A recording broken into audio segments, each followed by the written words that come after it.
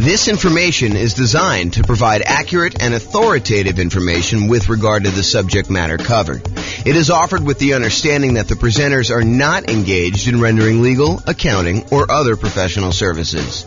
If legal advice or other expert advice is required, the services of a competent professional should be sought.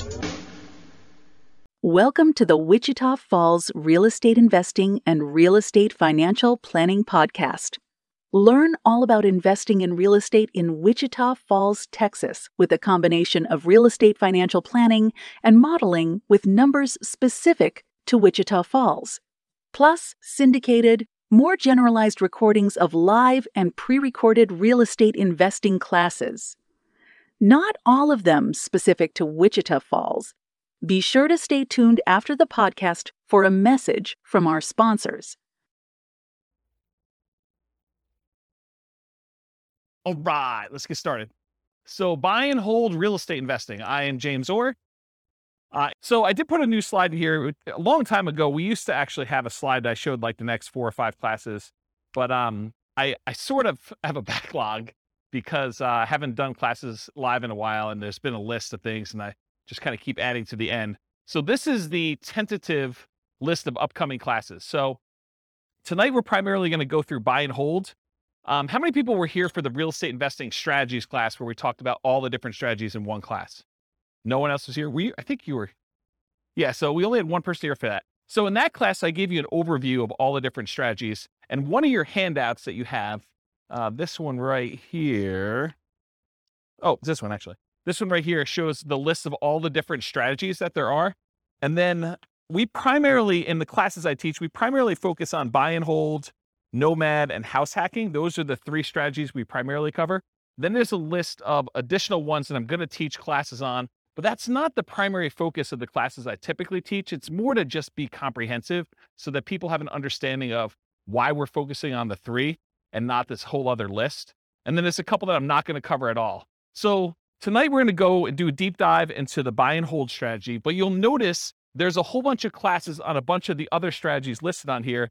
Those are going to be what I would say is similar format to tonight, except for deep dives into those specific strategies. So for example, tonight we're doing buy and hold. Next week, we're doing the nomad strategy, which if you guys have never heard of the nomad strategy, because I know we have a couple of new people, the nomad strategy is to buy a house as an owner occupant. You move into the property. It's a requirement of the lender. And one of the reasons why you do that is it's a lower down payment and the interest rates are better. So you move into the house, you are required to live there for a year. During that year, you can just live there by yourself, or if you choose to, you can add on house hacking and have tenants living there with you or rent out a room or whatever you want to do. And then after a year, when your obligation to the lender is up, you can then convert that to a rental and you can acquire properties every year doing that. But you only had to put 5% down instead of putting 20 or 25% down. So you can acquire properties with one chunk of down payment, and since the loans are actually better for owner occupant, it's less bad than you would think to go ahead and put 5% down instead of 20% or 25% down. So the nomad strategy, we're going to cover that and all the different variations. I listed some variations on your investing strategies list there. Then on June 1st, we're going to do house hacking. And then after that, June 8th, we're going to do the BRRRR strategy, which is buy, rehab, rent, refinance. And there's an optional 4th R, which is to repeat the process. So you can use this to kind of continue to acquire properties. So we'll talk about the BRRRR strategy. Then we'll talk about quick turn and flipping properties if you're interested in doing that as a business model. Then we'll talk about wholesaling real estate on June 22nd. And then on June 29th, we'll talk about real estate options. You guys may have heard of real estate lease options, where you lease a property and you have an option to buy. This is the strategy where you just have the option. You do not have a lease on the property at all. You're getting the rights, but not the obligation to buy a property for a fixed price. And you're basically holding on to that option. And then there's a very active option auction strategy where you get an option on a property and then you immediately market that property in order to sell it to somebody. And it's usually done through some type of bid sale or auction process on like one evening, like a Sunday evening, in order to get the highest bidder and have the property sold that way. This is really like a variation, if you want to think of it this way.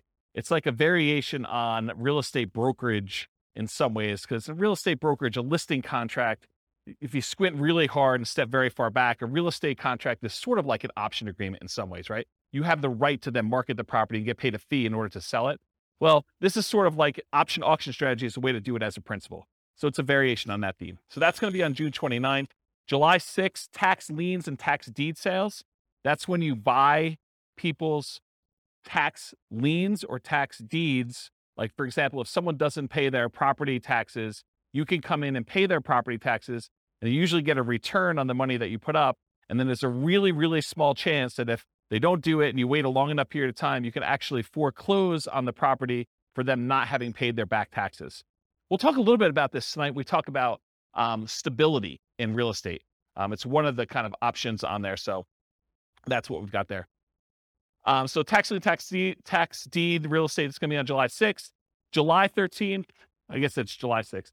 July 13th, creative financing, real estate entrepreneurship. That's all the creative stuff. Subject to lease option, lease purchase, wrap financing, agreement for deed, contract for deed.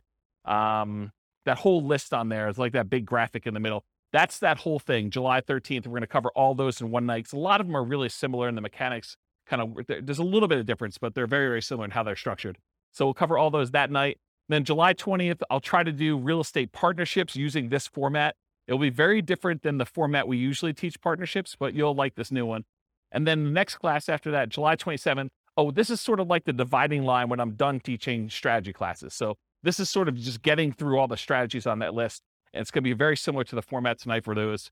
And then next one is marketing to find off-market deals. This sort of supplements all these other strategies. If you're planning on doing deals where you're not going to buy them in the MLS, certain strategies are found in the MLS. Certain strategies are found usually through for sale by owners, and you have to market in order to find those. So we'll cover a lot of marketing to find off-market deals. I'll do a 2-hour class on that.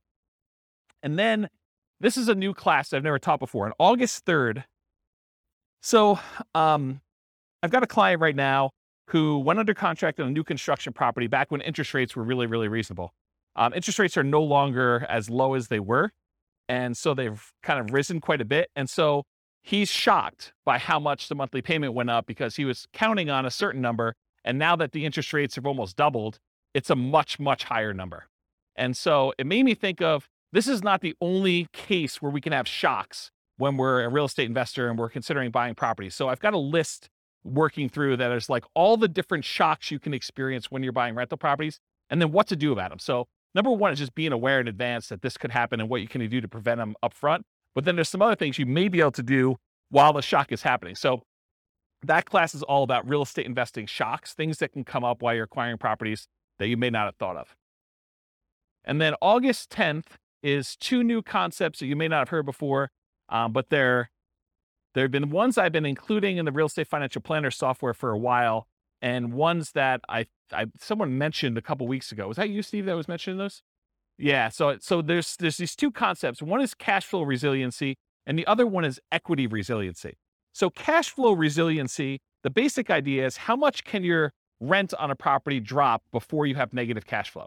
So how resilient is the cash flow you have on your rental properties, on your whole portfolio? You can do it on a single property, but it's much more meaningful on the whole portfolio. And then equity resiliency is how resilient are you in your portfolio with equity when you have prices drop? And so there's different ways you can kind of like finance your portfolio or structure your portfolio where your whole portfolio is more resilient, and there's ways you can structure it where it's less resilient. So we'll go over a lot of different examples and talk about that on August 10th. And then on August 17th, overcoming hurdles for real estate investors. So there are several things that will limit your ability to acquire properties. You know, the most common ones I think a lot of people think of is down payments. I don't have enough down payment in order to acquire properties, or I can't qualify for loans for some reason. So I'm going to go over all the different hurdles that real estate investors have. We'll cover all those in that particular class. And then on August 24th, real estate investing Rubicons. So if you're familiar with history, I think it was Julius Caesar who was crossing the Rubicon, a river somewhere in, I don't know, another country. And so the idea, though, is it's sort of like a marker where you've made progress and you, in theory at least, don't ever go back on that. And so there are a couple different things when you think about real estate investing that you need to get to a point where you've grown to a certain situation. So I've called them sort of like Rubicons, where you've gotten to the point where you now have good enough credit so you can qualify for loans. You've gotten to the point where you have enough down payments, or you've gotten to the point where you're good at property management. So I'm going to give you a list of the different Rubicons that there are. I'm trying to hire a graphic artist to do like a big 11 by 17 sort of treasure chest looking map that has all the different Rubicons that you would list out. And then you can go ahead and mark off when you've crossed those to kind of visualize where you are in the process of achieving your goal for real estate investing. So that is the list of upcoming classes. Is that interesting to anybody? Okay, those look good. All right, good. Is there anything I'm missing on there that you guys are like, hey, how come you're not teaching a class on blank? Anyone? All right, good. Guess I got them all.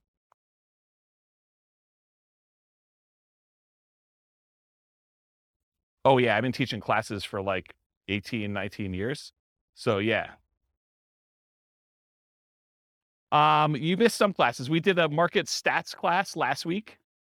So you missed the whole class on market stats. I didn't record it. You missed a class on all the different real estate investing strategies. It was like a big overview class. Then before that, I did a class on, I think I did the deal analysis spreadsheet class where I walked you through what all the fields were and how those fields worked out. Did I do any other live ones? That was it, right? I think those are the live ones that I've done since I came back. And then I think earlier this year, I did one on real estate, financial independence, retire early budget spreadsheet, where you can actually calculate out your minimum target monthly income for retirement and your ideal target monthly income for retirement. So I have classes on that. And then I released a brand new spreadsheet for deal analysis, which you'll see part of it on there too. So, but yeah, there's a whole bunch of classes. I think we have close to 200 class recordings posted on the website. So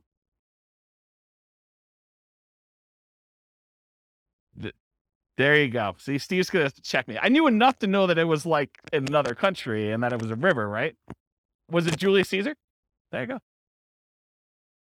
See, I know just a little tiny bit about history to keep me dangerous. All right. All right, so buy and hold real estate investing. As I said, I'm James Orr. So real estate investing strategies. So you have the sheet with you, the handout. It says on the top, real estate investing strategies. That's basically this list.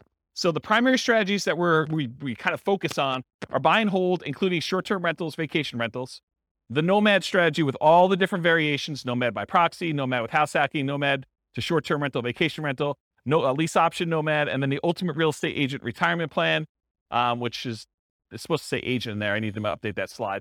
And then house hacking. So these are the ones we primarily teach classes on. This is where the overwhelming majority of the classes will ultimately be. There's going to be some kind of like one-offs, but that's where we are. Then there's a whole set of special section here, the secondary strategies, all the creative financing stuff, quick turning and flipping properties, BRRRR and BRRRR, wholetailing, options and auction strategy, tax liens, tax deeds, partnerships and syndications, and then we'll cover deal maker, syndicator, money partner, and loan partner. When I did the other class list, did I have wholesaling on there? I did, right? Okay, awesome. I just must have skipped it or something. But yeah, we're covering that. And then the strategies I'm not really going to talk about are real estate investment trusts, because you basically buy those as like through a real estate broker, not a real estate broker, a stockbroker.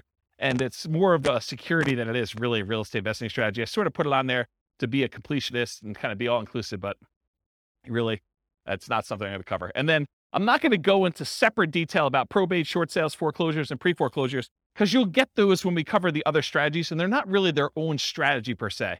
So we'll cover those, but we're not going to have separate classes on them. Any questions on this? Is it hot in here already? It is? Let's open the door if you don't mind. Just grab it and do the thing, the foot thing, please. Thank you. All right, cool. So exceptions. So one of the things I'm going to go over tonight is this worksheet right here. And this worksheet is what I call the real estate investing strategy profile. If you think about it, when you're kind of determining, hey, I want to do this particular strategy or this particular strategy, we want to think about all the different characteristics of that particular strategy. And so what I tried to do is I thought about all the different dimensions you could measure or think about or consider a different strategy with. And I listed them all out with the most common kind of characteristics that you can have. And so you're going to go through this tonight with your pen, and we're going to do this for the buy and hold real estate investing. And then you're going to be able to do that. Now, when we go through this, I'm going to tell you how I think about buy and hold real estate investing, but you're going to say to me, James, what about this? What about when you do buy and hold, but you do it this way?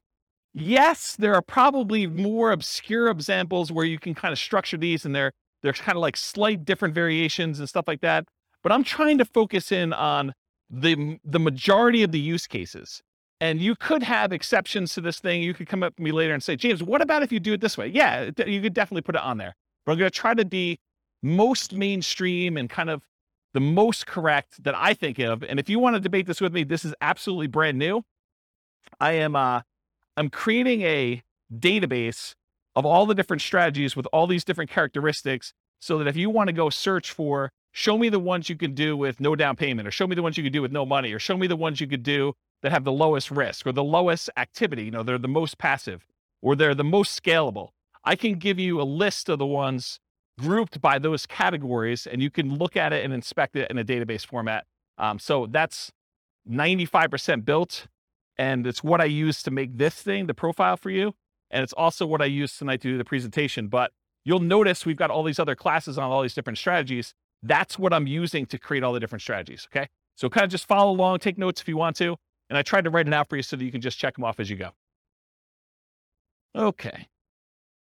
And I have a little beware warning here. Just because you don't think there's a chance that X can happen doesn't mean that it won't happen. This is designed to be a starting point discussion to help you make better investing decisions on your own with additional knowledge. Please do your own research. So a lot of these strategies, I'm going to say, I think about it this way. There's this risk or this way to do it. Is it possible that you're like, no, James is wrong, and there's never a risk of property values going down or rents going down, right? You understand how some people could believe that to be true. It's not true, okay? And just because it's a small probability doesn't mean it won't happen. All right, so buy and hold variations. So when I talk about buy and hold, what I'm really focusing on is traditional buy and hold, where you put a down payment on a property, usually 15% with PMI, 20% is the most common one, or 25% down. You can put more down. You can go all the way up to paying full cash for the property. I'm usually focusing on single family homes, duplexes, triplexes, fourplexes, and then it also includes all the apartment stuff, all the commercial buildings, 5 units and up. So that's all just traditional buy and hold in my mind. In addition to that, I group in short-term rentals, vacation rentals, because you're buying the property and you're holding it. It's just you happen to be, instead of renting it to a long-term tenant, you happen to be renting it by the night or by the week or by the weekend. And so I include that as a short-term rental or vacation rental in this model. Now, is it a stretch to think about buy and hold as, I'm going to buy a building and I'm going to do assisted living, or I'm going to buy a building and I'm going to offer a specific service? It sort of gets on the edge of, okay, you're doing a business, you're doing an assisted living business, but you also just happen to be buying real estate. So you could say, okay, I'm doing, storage units. Storage units, I guess, is buy and hold, but it's not really what I traditionally think of. So could you kind of classify it as buy and hold? Yes. Is it really a separate business of like having storage units and running a storage unit business, or having assisted living and doing that, or buying an office building for your practice, or, land in order to run your business off of? Yeah, I mean, you could do all those too, but I'm really thinking of it more in the traditional sense of single family homes through fourplex, and then multifamily properties, apartments, and greater. Does that make sense, everybody? Okay, cool. And this is intended to be, interactive. So feel free to interrupt. Please do use the microphone so your question gets on the mic, though. Just raise your hand. I'll bring you the mic, or someone else will bring you the mic. Any questions on this one? Cool. All right. So one of the ways I kind of classify different strategies is this a real estate investing strategy, or is this a real estate entrepreneurship strategy? And the way I kind of classify those is, with a real estate investing strategy, you're primarily taking money, deploying it, putting it into an investment, investing in something with the expectation of getting a return on your money. That's real estate investing to me. There's another way to look at this where you're out there doing work, you're doing labor. Maybe you have some money in the deal, but you're primarily working a job in order to create money, to create value in some way. That's more like house flipping, where, yeah, you have a little bit of money invested in the deal, but you're really not looking to get a return on that money. You're really looking, I'm going to go put labor in and do that. So is buy and hold real estate investing more real estate investing, where you're putting in money and you're expecting to get a return? Or is it more like entrepreneurship, where you're actually going out there and doing work and trying to make money from the work? What do you think? The first option, real estate investing, right? So with real estate entrepreneurship, real estate investing, are you primarily investing money with the hope of getting a return on that money, or time, in many cases, some money, to get a return on your time? For buy and hold, most folks are typically investing money with the hope of getting a return on that money. Short-term rentals sort of takes one step more toward entrepreneurship, because in most cases, with short-term rentals, you're doing more labor than you are with putting a tenant in a property and leaving them for a year or more. Does that make sense, everybody? But it's still primarily real estate investing. You're deploying money and you're expecting to get a return on that money. Okay. So that's on your list. So you can start on your list. Just kind of check it off. All right, so money required. So typically when we do buy and hold real estate investing, we're going to go in and we're going to get traditional financing from a bank. You're going to go select a property. You're going to want to acquire that property. And so you're going to go to a lender and you're going to get, in most cases, traditional financing, conventional financing. There are 15% down, 20% down, 25% down, and more type loans for these properties. You can buy them with cash, or you can put a down payment and actually get financing on them. So on this other sheet here, where we do loan type mortgage insurance comparisons, there's a whole bunch of different loans. And I tried to highlight the ones we were primarily talking about today, where the interest rates are. So you can see a little grayed out area on there. And that basically shows you the different financing options and what the rates were as of yesterday. Now, this is not like a rate quote for you. So please don't tell me you're going to go to your lender and say, James told me I could get 6.5% on this loan, so I want 6.5%. It is not a guaranteed rate. I'm not offering you financing. This is sort of like a snapshot in time. I called up the lender that I like to personally use, and I asked him what the rates were yesterday, and we walked through this worksheet. Just out of curiosity too, would you guys prefer that I make this a editable Excel worksheet version for you so that you could actually use it to kind of do your own comparisons? Would that be helpful to anybody? Or do you just like it when I give it to you in class? Anyone want me to create one that you could fill in? No one. Well, glad I didn't do that work then. That's awesome. Okay. So on that worksheet though, it shows you the different types of down payments you need and what the interest rates were on those particular loans, and in some cases what the points were in order to get those particular rates. So typically when we're doing buy and hold, 15 to 25% down, you also need reserves. It would, and I know I'm sensitive every time I do this, but you would be stupid to invest in real estate without reserves. Okay? And I know that sounds harsh, but it's supposed to be harsh because you would be stupid in order to invest in real estate without reserves. You need to have reserves in order to invest in real estate. Things happen that you're not going to expect. You need to have reserves. Okay? So even if you find a no down payment deal, is that no money required deal? No. In the overwhelming majority of cases, it's not. There are very few strategies that are no down payment and no other money required. Even if you find a nothing down deal, even if you got a VA loan or USDA loan, or you manage to find a property that you could buy subject to where the seller's like, hey, just take over the debt of my property. That is still not a strategy that you can do with $0. Does everyone understand that, right? You need to have reserves in all those cases. It's a really good question. I need to do a 2-hour class. Question was, how much in reserves? The really, really short answer is probably 6 months in something like a savings account. Okay? All right. So typically you need 15 to 25% down and reserves. You might also see, although much less frequently, in my opinion, bringing in a money partner where maybe your dad says to you, hey, I will make you a loan for the 20% down and you can go ahead and buy this property. So bring in a money partner, or the other extreme is just buy it all cash. I think for a lot of folks, they would prefer to leverage their money and get a loan for it. Although I definitely know investors that are buying properties all cash. Okay, so this applies to both buy and hold, like traditional buy and hold, and short-term vacation rentals. In addition, there is a kind of subset to this that when you're doing a vacation home short-term rental, there is an owner-occupant second home or vacation home loan that you can get with 10% down. So that would be the exception. You could actually go buy a property where it's a vacation home to you and you're going to rent it out, 11 and a half months of the year other than what you're going to stay in there, and you can get that with 10% down. Okay? Any questions on money required? This is on your worksheet. Feel free to take notes. I see you that are not taking notes. What are you thinking? Do you have perfect memories? You can remember all this stuff? All right, cool. So credit required. So it's most common is to qualify for traditional investor financing, non-owner occupant financing. The typical credit score needed in order to do these types of loans is 700. There are some exceptions if you have very low debt to income. So there's a possibility that you may be able to do a little bit better than 700, but most of the time it's going to be 700. A less common situation, if you're buying a property without a loan at all cash, doesn't matter what your credit score is. You can buy the property all cash.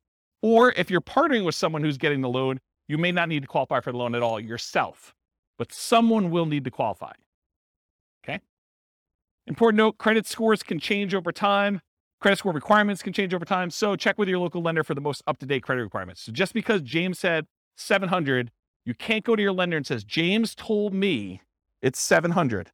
So where's my 700 credit score loan? Because they may tomorrow go out and say it's now 720. We think that our risk profile is out of whack. We want to make sure that people at 720 are getting these non-owner occupied loans. They have the right to change their policies at any time.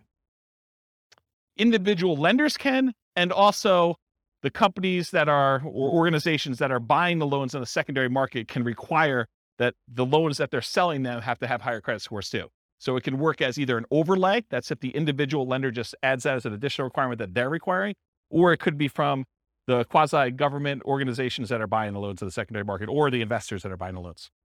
Any questions on credit required?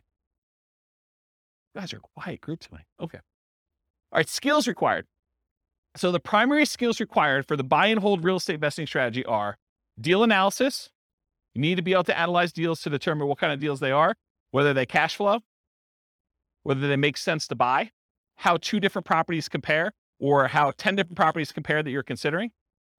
Actually finding the cash flowing deals, searching them out in the MLS, going to look at them, evaluating them.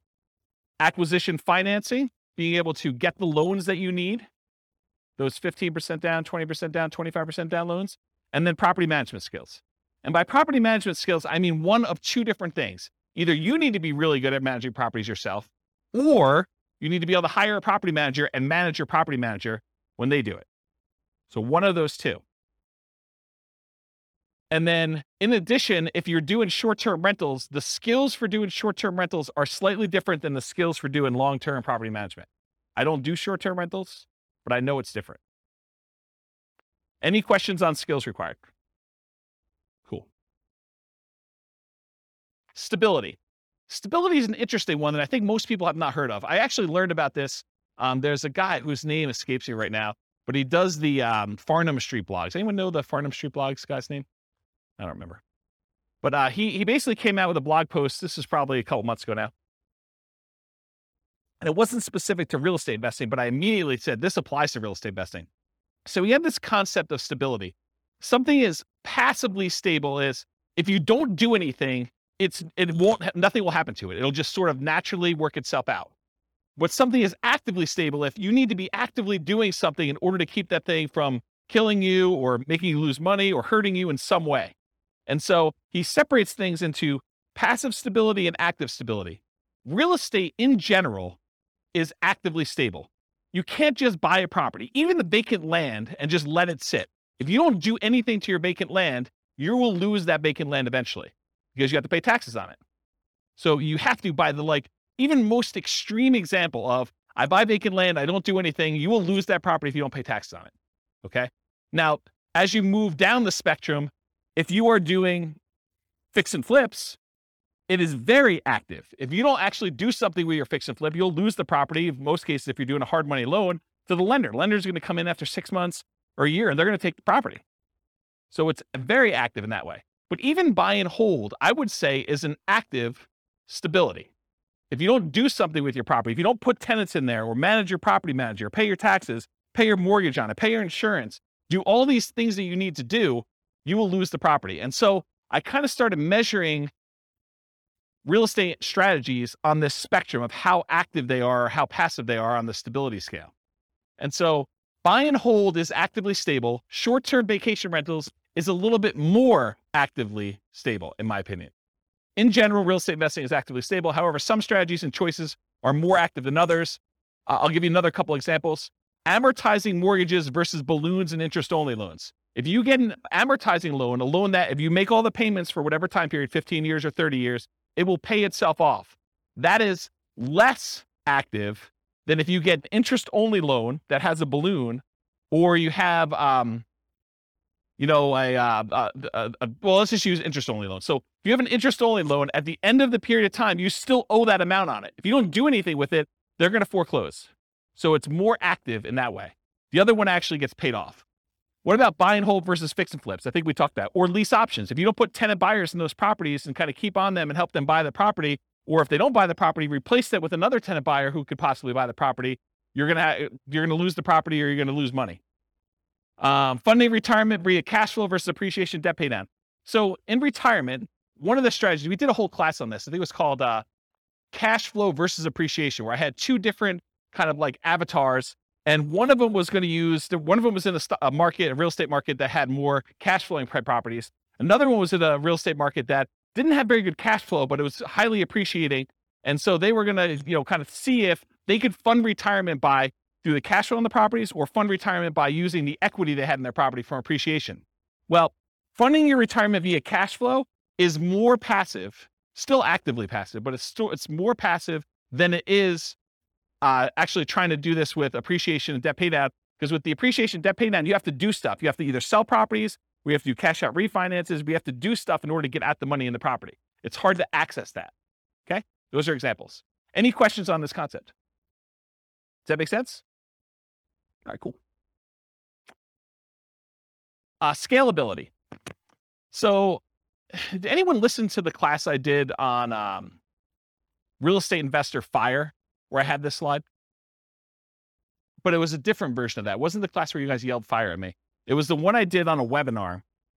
And I talked about all the different stages of fire and the phases of fire. And I broke that out. So this is a slide from that whole class. I'll try to cover it very quickly. But the idea is that there are certain strategies that will get you to certain dollar amounts. So if you think about real estate investing is remarkably good at getting you to about and this is one of those things where there's lots of exceptions and people could argue with me, but about that decamillionaire level. Okay. Really easy to get you to $1 million net worth, relatively easy to get you to this decamillionaire kind of thing. But if you want to become a 100 millionaire or greater, real estate becomes a lot harder to get you there. Okay. Partially because you're limited in the number of loans and the types of loans you can do unless you have exceptional income and exceptional assets to begin with. So it becomes a harder strategy to do that. And what this chart shows, I'll kind of jump ahead to show you what it is, but this breaks down the net worth and like what percentage of it they have in stuff like other assets, mutual funds, stocks, fixed income, managed assets, and real estate is one of them. So it shows you the percentage of their overall asset base that they have broken out by how much net worth they have. And so when you have a 10K net worth, not a lot of people have much real estate at all, because 10K is pretty low. But for the 100K net worth, they have a pretty decent sized real estate equity. And then up to this 1 million thing, real estate becomes a relatively significant percentage of that, of their net worth. And then getting up to this 10 million, real estate becomes a pretty significant thing. But then you'll notice over time, real estate actually declines. The amount of real estate that you have as a percentage of your net worth actually goes down. And so when you think about scalability, certain strategies are much more likely to get you to the point where you are scalable. So for example, let's think about this as an example. Is it easier to get to a $1 billion net worth running a flipping business where you're trying to buy properties, flip them, and make money? Are you going to become a billionaire doing that? What do you think? Probably not. Do you think let's even use 10 million. Are you going to get to a $10 million net worth flipping properties and making $25,000, $30,000 a flip? It's going to be hard to get there. Would it be easier to get there if you were buying rental properties, buying $400,000, $500,000 rental properties and acquiring a bunch of those and letting them pay off over time, letting the whole asset base appreciate, letting your loans get paid down if you have loans, getting cash flow on those properties and reinvesting it and acquiring more rentals? Are you more likely to get to a $1 million or $10 million net worth doing that than just doing jobs where you're flipping properties and making $25,000 or $30,000 a pop? Can you see how certain strategies are more scalable than others to get to certain levels? Does that make sense? Okay. So in my opinion, the buy and hold real estate investing strategy tends to be one of the better scaling real estate investing strategies that there are. Of all the different ones we're going to cover, especially the ones that are much more active, where they're more entrepreneurial, buying properties and using it as a wealth building tool is a relatively good one. But even that has limitations. It's really, if you're doing buy and hold, you're much less likely to get there, to get to like this 100 million or billionaire type status if you're doing that. So it's scalable to a point. Really, really good at getting 1 million to 10 million, in my opinion. Okay.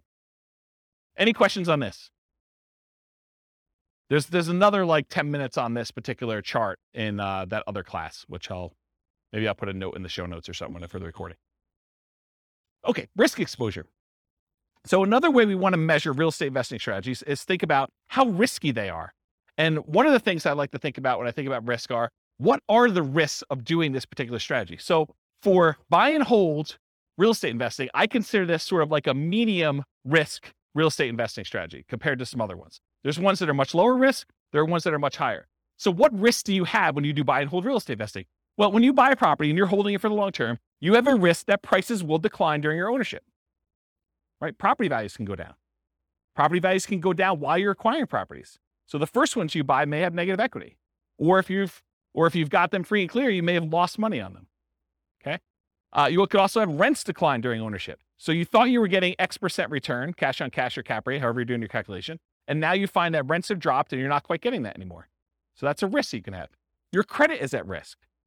If you actually go buy properties using financing and something goes wrong with the property where you have to jettison, or something goes wrong with you and you can no longer, continue to make payments on the property and you lose the properties to foreclosure or short sale or something like that, your credit is at risk for doing this strategy. That is not true with every other strategy.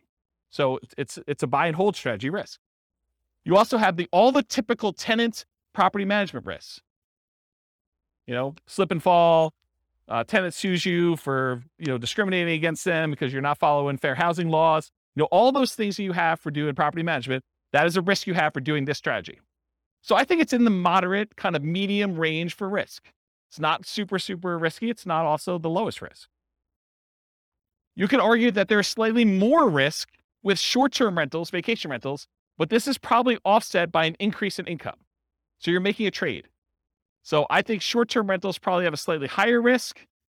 But I also would say that short-term rentals have an additional risk, the risk of an additional risk of changing policies. Like we're seeing HOAs and some cities kind of change their policies about allowing short-term rentals. So you don't have that risk as much with long-term, year-long lease type tenants. Any questions on risk? Are you seeing the format we're using for these other ones and how this will be helpful to understand if you're considering other strategies, how they all measure up? You seeing that? Is that gonna be helpful? All right.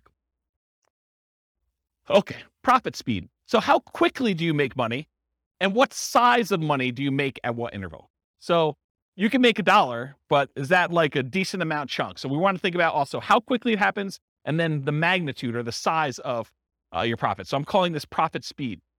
And if you've seen this before, this is my return quadrants. This talks about the 4 different areas you see that you get returns on by owning rental property. And then I also have reserves in there because you tend to own a small return on the reserves you keep. Whether you keep them in a savings account, you're getting 1% a year. You keep them in the stock market, and you're earning 8% per year.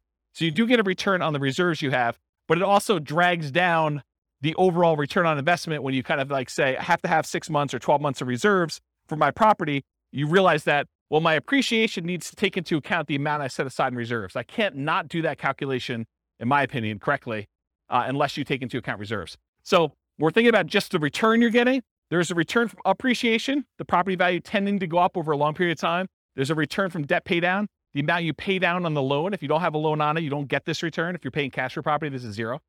So you get these 2 returns. These 2 returns are what I call cash later returns. So all the stuff on the left is the stuff that you get later, because you can't usually access appreciation or debt pay down until you either sell the property or you do a cash out refinance. So these ones on the left-hand side are the returns you get later, cash later. The ones on the right are cash now returns. So cash flow, the difference between the rent you're collecting on the property or other income you're collecting on the property minus all of your expenses, including vacancy, taxes, insurance, maintenance, your mortgage payments. Did I forget any? Basically, it's all those, okay? So cash flow is the net difference between what you're bringing in and all of the expenses you have in your property. That's cash flow. And then by owning a rental property, you also get tax benefits, which it's depreciation. I call it cash flow from depreciation, though, when we take the gross amount of depreciation you have and you multiply it by your effective tax rate to give you an estimate of how much actual cash you will receive back on your taxes, either in your monthly paycheck or your weekly paycheck from your job, if you decide to change your exemptions, or at the end of the year when you file your taxes where you get a big lump sum, you'll get some money back. I call that cash flow from depreciation. The ones on the right are cash now. You get the cash flow at whatever interval you're collecting rents minus your expenses. So usually monthly, unless you're doing some type of short-term rental, then it's weekly, wherever they do the payouts for your kind of platform that you're using for that. And then the tax benefits, you can collect those with your paychecks every week, every 2 weeks, every month, or at the end of the year when you do your tax return. But it's not like you have to wait a long time like appreciation debt pay down. So these are more cash now. These are cash later. When you have regular buy and hold rental properties, you tend not to get these short-term, but these tend to be the bigger numbers. You know, your appreciation on a property tends to be larger than your cash flow, just in general. It's not always that way. And then your debt pay down tends to increase over time. As you pay down a 30-year mortgage, just gets larger over time, but it tends to be a bigger number too. Then your cash flow, although as interest rates rise, this gets smaller. I want to point that out. So cash flow and tax benefits, these tend to be relatively smaller numbers, unless you're doing a free and clear, and then your cash flow number should be much larger. But you're doing these tend to be smaller numbers, but they tend to be more quicker. So as far as like profit speed, with buy and hold real estate investing, you typically can start seeing cash flow within 30 days. You buy the property, you acquire it, you put the tenant in there. It's relatively quick. Rents and security deposits are typically paid in advance. So a lot of times someone pays rent at the first of the month for the month that's coming up. They're not paying it in arrears. They're paying it in advance. So you're going to get that up front. And usually you require a security deposit before they move in. So you'll see some money up front. Short-term rentals and using property manager can slightly delay the time to producing cash flow. If you've got a property manager in there, it takes them a while for them to receive the money, do all the accounting, and then pay you out on the 15th or the 30th or whenever they decide to pay you out. So there's an additional delay when you do that. Then whatever platform you use for your short-term rental, I'm sure there's some type of delay in there too. It's not like they're doing the deposit and giving you the money same day. Okay. I don't do short-term rentals, but that's my understanding. Anyone do short-term rentals here? Okay. Usually a percentage return of amount invested, cash on cash, return on investment, or cap rate. So when you're thinking about like the order of magnitude, you know, a lot of people throw around numbers like, you know, I'm getting a 5% cash on cash or 10% cash on cash, or in some extreme cases, maybe they're doing a 100% cash on cash return on investment. That's the number that you are getting on the investment size, the amount of cash you put in the deal. Or cap rate is the return you're getting if you did not have a mortgage on the property, but after all of your other expenses. That's what cap rate is. Okay. I talked about cash flow from depreciation. You also typically see the wealth building through the stuff on the left. The appreciation and debt pay down portions tend to be your kind of wealth building part of the profit speed for buy and hold. Any questions on this one? Awesome. Finding deals. So how do you find buy and hold deals? I kind of break it up into two categories. One of the most common, most likely ways you're going to find deals, and then the kind of like more unusual, but still common enough that I think I should mention them sort of things. And that's these. How do you find deals? I used an example when I taught the real estate investing strategies class where I talked about all the strategies, this idea of looking for an alligator. It is possible for you to find an alligator if someone recently flushed one down the toilet and you happen to be in the sewer in New York City. You could possibly catch an alligator down there, right? You could find one. This is like the unusual, exceptional case. But if you're looking for an alligator, and the alligator is representative of the type of deal you're looking for, if you really want to find an alligator, you're probably more likely to find one if you go to Florida. And probably more specifically, if you're looking for alligators, you might want to look in the Everglades.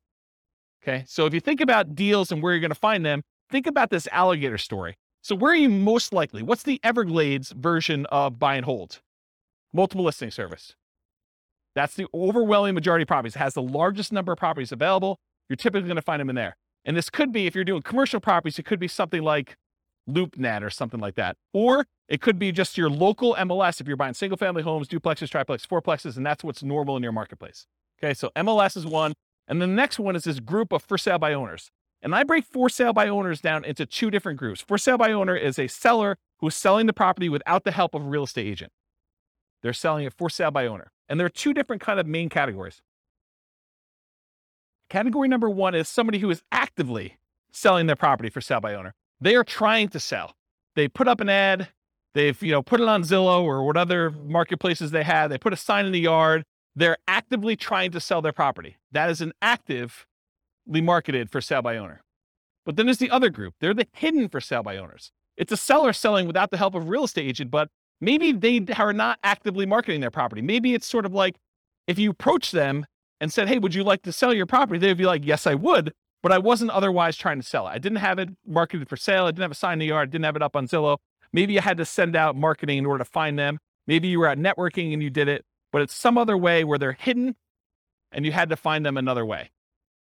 And usually those other ways are either through marketing or networking. Those are the most common strategies for finding properties for buy and hold. Unusual methods, wholesalers. Not that a wholesaler can't find you a deal, it's just the number of wholesalers that there are out there and the number of wholesale deals that they're finding is just a really small portion, right?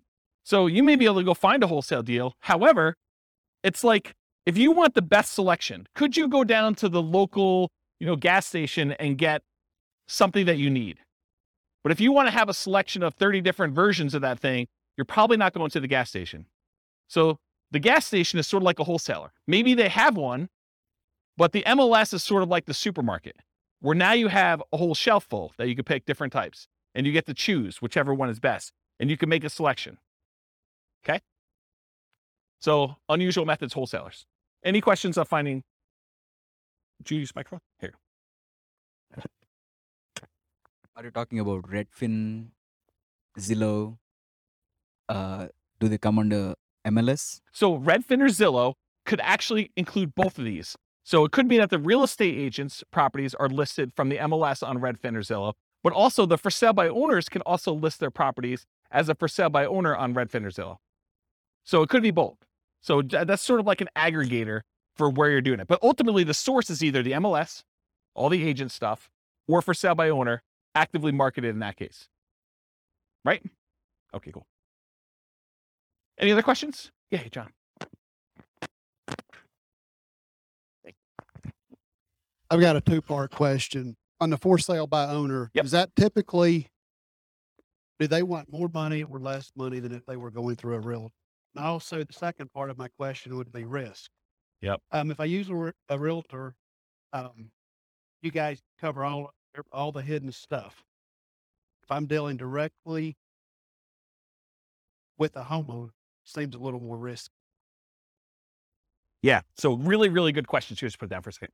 So awesome questions. So the first thing about price, it's all over the place. I would say that the for sale by owners I've seen, some of them are priced high because they want to get all the money, right? They're going to price it with whatever a realtor would have gotten, maybe even a little bit more, because they think that their property is better than all the other ones that sold. And they haven't had a real estate agent tell them it's not reality to get, $600,000 for this $500,000 property. They're like, well, I think I can get 600, so I'm going to list it for 600. So you could get some of that. Or you could get them not knowing the value. A lot of times we see that with an out of the area owner who knows that their parents bought the property for $250,000 and they can't imagine in their mind that it's worth $500,000 now. And they live in another state and they're just like, if we can get 300, that's awesome. And it needs a lot of work. And so it goes both ways. And the real estate agent ones, there are real estate agents that help sellers who are otherwise motivated. They want a quick sale and they realize it needs a lot of work and they're not trying to be super aggressive about getting every last penny out of the deal. So you could find those. But I think the overwhelming majority of the deals listed in the MLS are retail deals. I mean, they're priced for retail sale. The real estate agent is representing the seller and they're trying to help them as a fiduciary, get the best offer for them, which in many cases is the highest priced offer that will net them the most.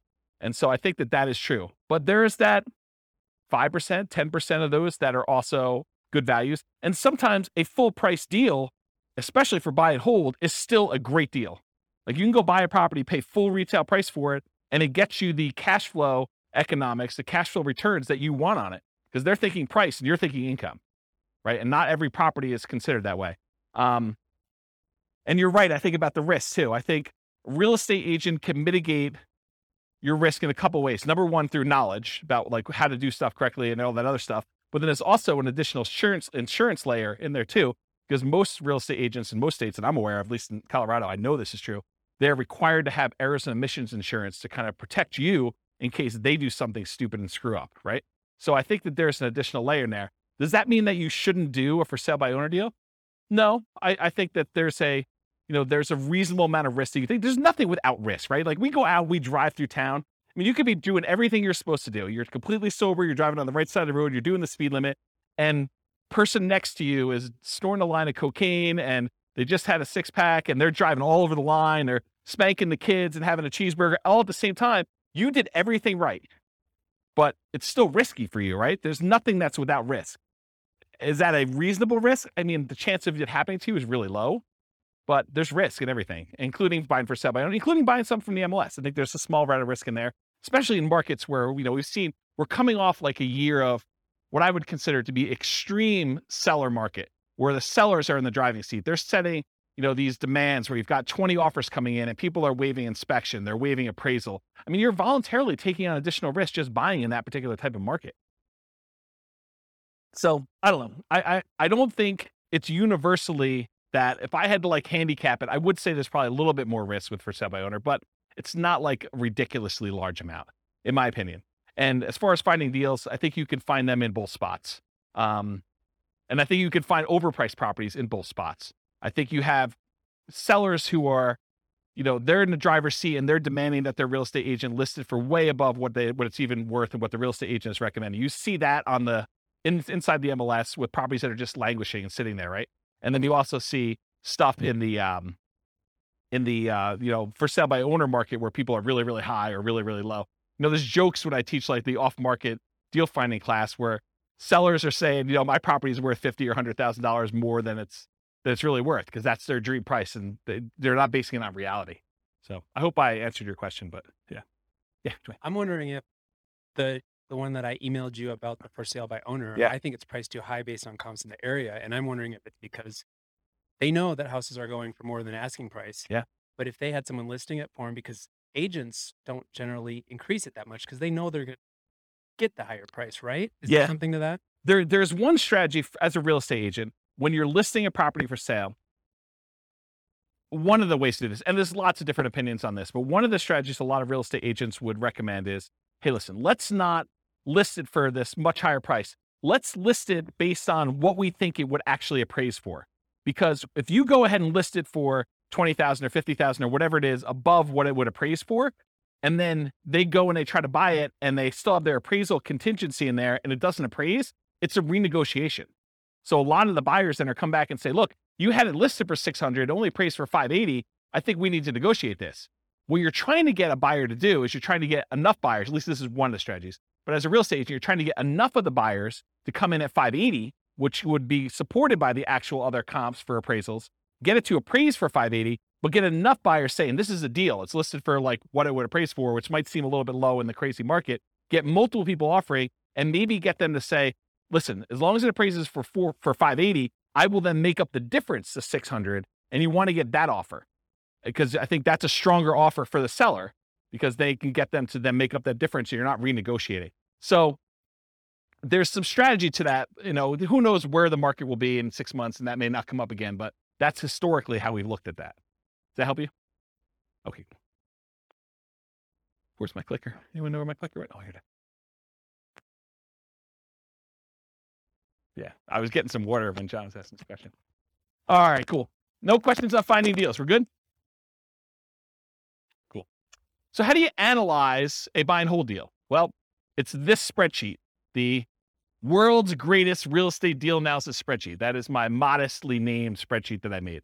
But it basically, you enter in all the details about the deal, your ARV, your purchase price, seller concessions, down payment percentage, closing costs, rent ready costs, interest rate, loan term, if you have PMI, all the stuff about that, monthly rent and other income, vacancy rate, property taxes, property insurance, HOA dues, utilities, other expenses, maintenance, all the stuff that you'd normally do. And then it actually calculates all the stuff you need to know about this. And you can override any of the numbers as well. And it will tell you you're primarily looking for most buy and hold investors. You're primarily looking at your cash on cash return on investment if you're getting a loan, or your cap rate if you're not getting a loan. Okay. So you can go download a copy of that spreadsheet. I'll put the link in the show notes for those who listen to the recording, and it's on the screen for you guys here in the room. Any questions? Everyone have the spreadsheet? Anyone not have the spreadsheet yet? Okay, you guys should have it. Okay, good. All right, market conditions. I assume there's no questions on this, right? There's going to be whole classes on analyzing deals, which I've already done out through August or whatever it is, but I probably need to add those. Anyone want a deal analysis class, like actually walking through examples? Okay, at least one person. Oh, two. All right, cool. So no questions on that before we move on? Cool. So market conditions. So if you're doing buy and hold, and it seems obvious, it'll seem a little less obvious, I think, with some other strategies. But what are the market conditions you typically want to see if you're buying properties and holding on to them forever? Well, ideally markets with good cash flow. There are some markets where it's really, really, really hard to get them to have positive cash flow. I mean, they're like $1 million properties that might be renting for $2,000 a month. It's really hard to make the economics work on this. Okay. So you want a market ideally that has good economics with cash flow, and markets where you have strong appreciation and strong rent appreciation, where the property values are going up and rents are going up. You don't want to be buying in a market where there's a mass exodus and it's causing a glut of houses on the market and people are chasing the price to the bottom just to get theirs sold before all the other ones get sold. And so the prices are dropping. And maybe there's so many houses for rent that the rent prices are doing the similar thing where they're trying to get lower and lower rent just to get them occupied, because better to get $600 a month than zero. Okay. So ideally you want a market that has a lot of demand, where prices are going up and rents are going up, because that's really where you get your long-term wealth building from with buy and hold. Then you also want cash flow. Market challenges, markets with significant negative cash flow with reasonable down payments. You know, in most cases, I can make almost any property cash flow if you buy it cash, right? If you don't have any financing on it, all you got to do is overcome taxes and insurance and maintenance on the property. And so that's a pretty low bar for most properties. However, then you start saying, okay, yeah, I could buy anything with cash, but really what I want to do is I want to look at the top 5% or 10% of the market, and I want to select quality where I get a good return on my money. And so then you start selecting based on the best cash flow you can get, not just will it cash flow. And that's one of the problems. We'll probably talk about it when we do, some of these other like creative financing or times when you buy from a wholesaler. The problem with buying from wholesalers and for buying creatively where you're doing marketing and you're getting sellers to contact you is selection. It may not be a property that you would otherwise want to select. Where if you go into the MLS, you get your choice of everything. You may decide, hey, everything is not what I want, and I want to hold off and wait till something else better comes along. But at least you get a wide range of things to analyze and select and decide if that's something I'm going to buy or not. There's a lot of times with like putting out marketing and getting sellers calling you or deals coming into you, it's like you don't control which sellers call you. You can control it by selecting where you advertise to a certain degree, but you may still get a property that you don't want. And so you still have to say no and select the ones that you do want. Okay. And then lastly, markets with no or negative appreciation. There are markets where, you'll go see a post on a very popular real estate investing forum or something. And you'll be like, hey, look, this deal is, this, you go look at a post from 10 years ago. And they're talking about, $100,000 property in a certain city. And then you fast forward, you find another post from, 10 years later, and it's like the same $100,000 properties are selling in that same city. So you've had essentially zero appreciation over that decade. So you got to watch out for that. You want to be investing in markets that have appreciation for long-term wealth building. You can just cash flow them, but I think that you want the benefit. If you're going to go after a market, if you have any market to choose from, why not choose one that both has cash flow and you're going to get some wealth building through appreciation and debt paydown, and rent appreciation. Okay. So no questions on this? Everyone got it? Cool.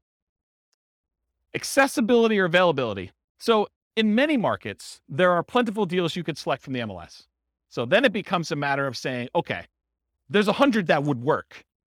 Now let me find the top 10 of those 100 or the top 5 of those 100 to really dig down and decide what I'm going to do. In other markets, it might be challenging to find any positive cash flowing properties except with significant down payments. I think we've been seeing, in our local market here, we've been seeing a move toward this. There was a time in our marketplace where you could find a good quality product, good quality property that with 20% down would have positive cash flow. It's much, much harder to do that now because prices have gone up a lot in the last 5 years. Interest rates in the last 6 months have gone crazy, like doubled, 3% to 6%. Rents have gone up, but not quite as much as property prices and interest rates. So it's getting harder and harder to find a property that would positive cash flow with just 20% down in our marketplace. Okay. And I think you'll find that in other markets too, especially with the same characteristics. I mean, we see massive price appreciation, not just in Northern Colorado, but overall in the nation. And interest rates are up all over the place. Yeah, Dwayne. How far behind do taxes usually follow that when they do assessments? Is that something that... That's a great question, because you're right. I mean, if property values have gone up and they're doing the reassessment every 2 years, which I think is very, very common, at least around here, that's the norm, right? Every 2 years, we see a reassessment. So they're going to use the new property value, and they've got their kind of like tax, whatever they call it, mills, or how they calculate taxes. They're going to use those times whatever their new assessed value is, and your property taxes are going to go up. So it's just sort of like 2-year stair step going up with that. Yeah. So it's definitely going to impact that, which is another reason why you probably shouldn't use just the last year's property taxes as your estimate, unless you're prepared for that shock. That's a shock for that class, right? Buying a property using the old tax assessment only to find out that 6 months from now, there's going to be a new tax assessment. It's going to change. Same thing we see with new construction properties, right? I mean, you've seen this where, sometimes we get really lucky where you buy a property and you're still paying taxes on vacant land. And it takes 3 months, 6 months, a year, whatever it takes for the county to come around and say, okay, now we're reassessing your property. It's no longer vacant land. It's got this $500,000 property on there. And now property taxes aren't $47 for the year. They're $4,700 for the year. Okay. So that's a big difference. Interest rates may be a significant factors, whether properties will cash flow or not. And the other thing about accessibility, availability, is verify that you can use your property as a short-term or vacation rental before buying it. You don't want to assume that you can. You want to check with the city. You want to check with the county. You want to check with the HOA at a minimum. And there may be additional municipalities that are limiting you. Those are the 3 that come to mind. Any questions on that? Cool. Using retirement accounts. There's some real estate investing strategies that you can use your retirement accounts to invest with. Buy and hold real estate investing is one of them. You can use your retirement account, your self-directed retirement account, to buy real estate with for buy and hold. A lot of times it requires special financing. So most of the time it's going to be a portfolio loan, and the portfolio lender is going to require a much larger down payment, usually about 35%. There are some ways to structure where you're getting the loan and someone else is partnering with you. Go see the partnerships class where we talk about that. But you could structure an LLC with some portfolio lenders who obviously don't see this as a kind of like good way to do it. But you can come in and be the loan partner on a deal for an LLC and only put 20% down in order to get some of those products. But if you're buying it just with your self-directed IRA, self-directed 401k, in most of those cases, because it can't be a recourse loan, they're going to require 35% down. The interest rate is going to be a little bit higher. And they're usually ARMs. Sometimes they'll do a 15-year fixed rate mortgage, but that's also going to hurt your cash flow because it's the 15-year amortization schedule makes your cash flow, it makes your monthly payment higher, which means your cash flow is going to be worse. So just realize that might not be ideal. And then the other thing to think about too is if you're trying to do financial independence, retire early, below when you can technically start taking money out of your retirement accounts, realize that if you're doing investing inside these accounts, it's not like you can access that money. You can't like collect the cash flow from the property that you have owned by your self-directed IRA or self-directed 401k.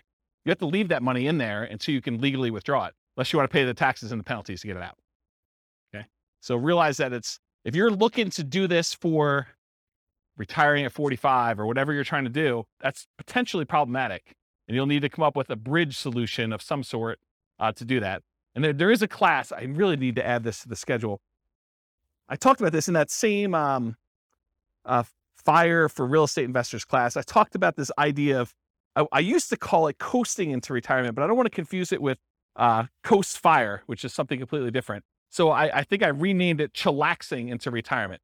It's this concept of, you have enough money to bridge, you technically qualifying as financially independent, and you're sort of living off of your savings, not at a safe withdrawal rate, kind of living off your savings, but like depleting your savings to get to the point where you then qualify for FIRE, where your financial independence number may take you a year or 2 or 3 for either a property to pay off or cash flow to increase or something else to happen. And you're sort of like rapidly depleting another resource that you have to sort of bridge you to that point. And there's probably a full day class I need to do on that. So I don't think I could do it justice in 2 hours. So is anyone interested in that class? Should I do that? Just one person? Two? Okay. Maybe I'll do something like that. Okay. So I talked about all those. Any other questions on can you use your retirement account? Is this helpful? Like the kind of format of going through it sort of like this? Yeah. Okay, good. I'm glad. All right, quantitative analysis. So when I originally did the real estate investing strategies class, I gave you like a warning up front that I could have easily decided, I did qualitative then. I kind of like looked at the characteristics and how they work and what their strategies were. But I could have just as easily done all math and showed you, okay, look, if you do buy and hold, this is what the numbers look like for you doing it. If you do creative financing, this is what the numbers look like for you doing that. And one of the reasons I wanted to do this series, I wanted to do a deep dive with all the different ways to measure and look at it, but I also wanted to do a quantitative analysis. And so what I'm going to do here for the series is I picked an avatar, a prototypical person, and I kind of have a story around them. And then I'm going to show you, okay, if this particular person, in this case, it's a group of people, a husband and wife, if this particular group of people, this kind of like partnership, this, what do you call it, couple, this couple decides to go ahead and utilize the buy and hold strategy, this is what the numbers look like for them.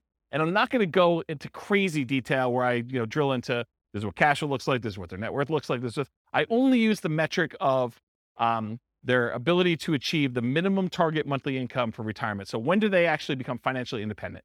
And so I use that as a metric, as one measuring stick. And as we do today with a couple variations and creative financing and subject to lease options and wholesaling, I will show you how doing that strategy actually gets them to FI or not and how long it takes them. So that you can see relative sizes of how quick. If you're going to do fix and flips or whatever it is, how quickly does that get you to the point where you're going to be financially independent? Does that make sense? Okay.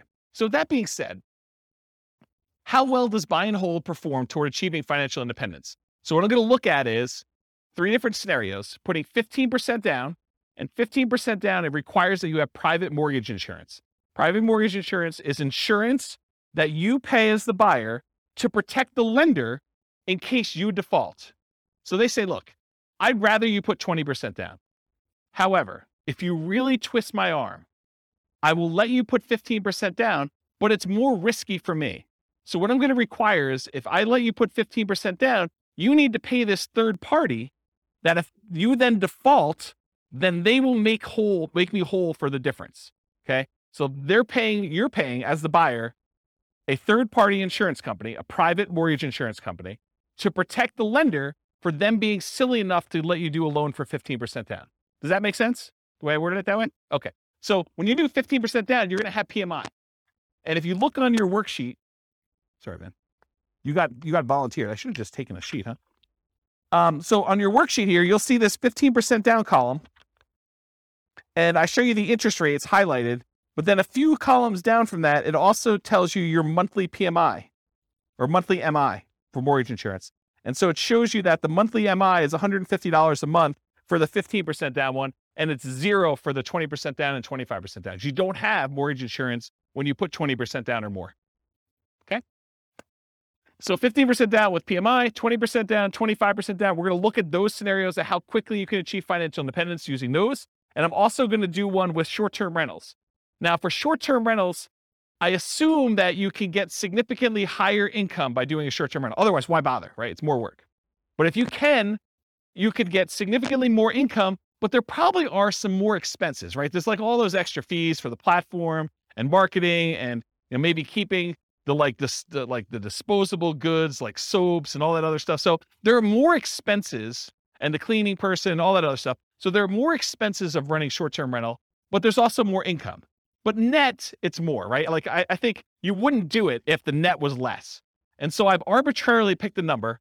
And you may say to me, James, your number seems crazy low, too conservative, or your number seems crazy high, too aggressive.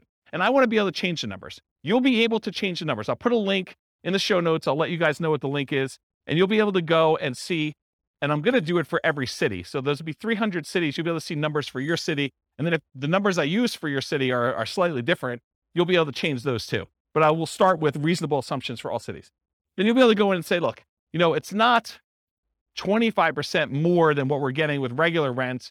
for doing short-term rentals, it's actually 50% more, 100% more net after all expenses. And so you can go change those assumptions and then see how it impacts whether or not they achieve financial independence.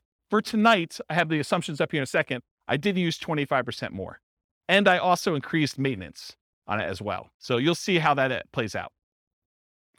I also mentioned here, in many cases, there's usually more work involved for short-term rentals. So part of the increased income you get is your labor. You should think about that in terms of dollars per hour.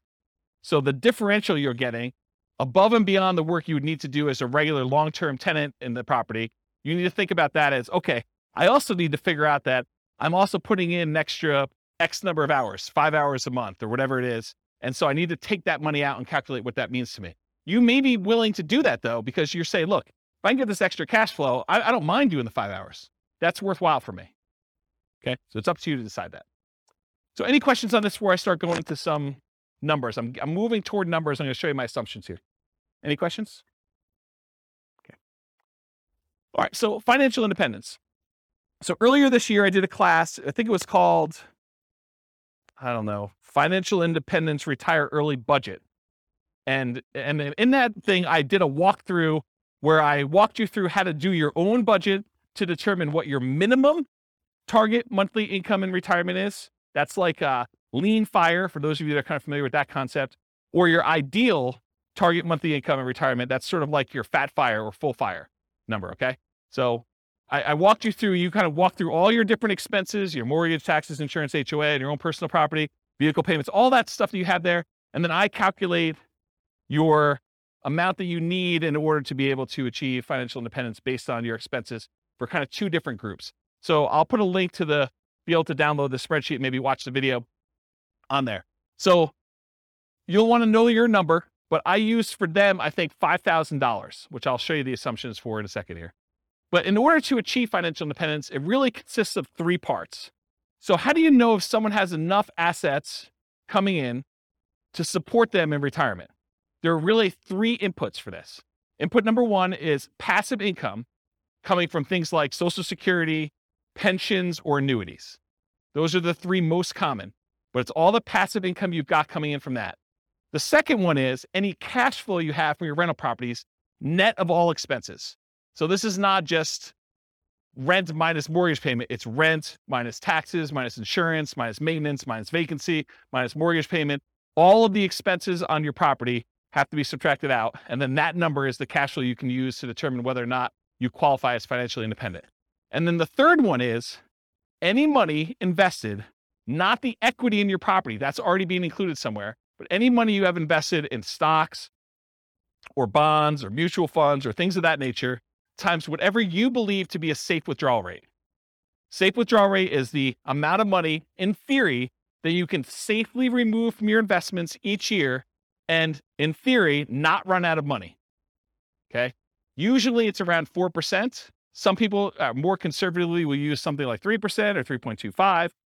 The guy who came up with the rule before we saw this massive uptick in inflation had came out publicly and said it's actually over 5% now, which I always scratched my head and said, that seems really aggressive. But I mean, what do I know?